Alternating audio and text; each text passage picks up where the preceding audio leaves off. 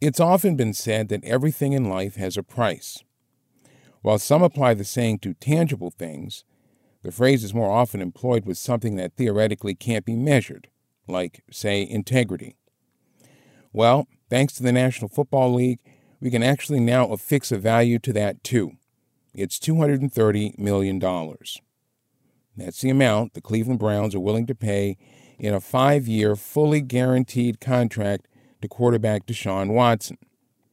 And you can add in 5 draft choices, including 3 in the first round, to that total. That's the bounty the Browns had to send to the Houston Texans to acquire the rights to Watson, a 26-year-old, 3-time Pro Bowl quarterback who ought to be fully rested, considering that he didn't play it down in 2021. And unlike many players who miss a year because of injury, Watson enters the new season without a blemish. Watson didn't play last year because he decided he no longer wanted to play for the Texans, despite being under contract. And while Watson may not be physically harmed, his psychic brand carries a tarnish, or at least to some.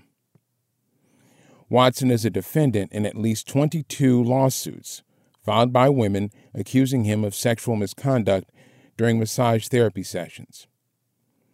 We'll spare you the gory details of some of the complaints, but they involve allegations that Watson exposed himself and improperly touched himself in the presence of women who were hired to massage him.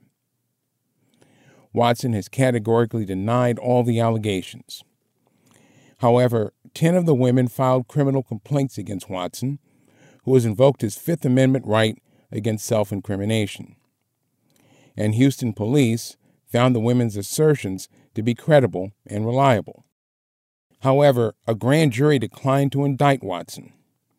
On that basis, a number of clubs ponied up to the Texans to make the deal to get Watson, who by virtue of a clause in his contract gave him the power to veto a trade to any place he didn't want to go.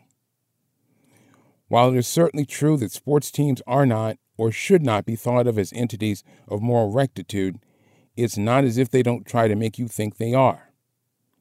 Football coaches in particular talk frequently about faith and invoke a higher power when they speak of their teams and their sport.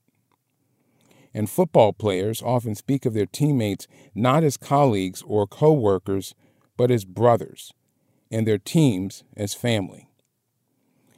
Perhaps the prohibition that many of us feel to go against our faith or to speak badly about family is why so few players and coaches have had anything to say about Watson and his alleged conduct. Of course, it could also be that players, coaches, and owners are willing to keep silent about the possible misdoings of a player with Watson's resume, which includes over 100 touchdown passes and close to 15,000 passing yards in just 4 seasons. That silence from the NFL would be acceptable so long as the words honor and respect and integrity come with that silence, because when it comes to people like Deshaun Watson, those words no longer have value. And that's how I see it for this week. You can reach us via email with your questions and comments at sportsatlarge@gmail.com. And follow me on Twitter at sportsatlarge. Until next week, for all of us here, I'm Milton Kent. Thanks for listening. Enjoy the games.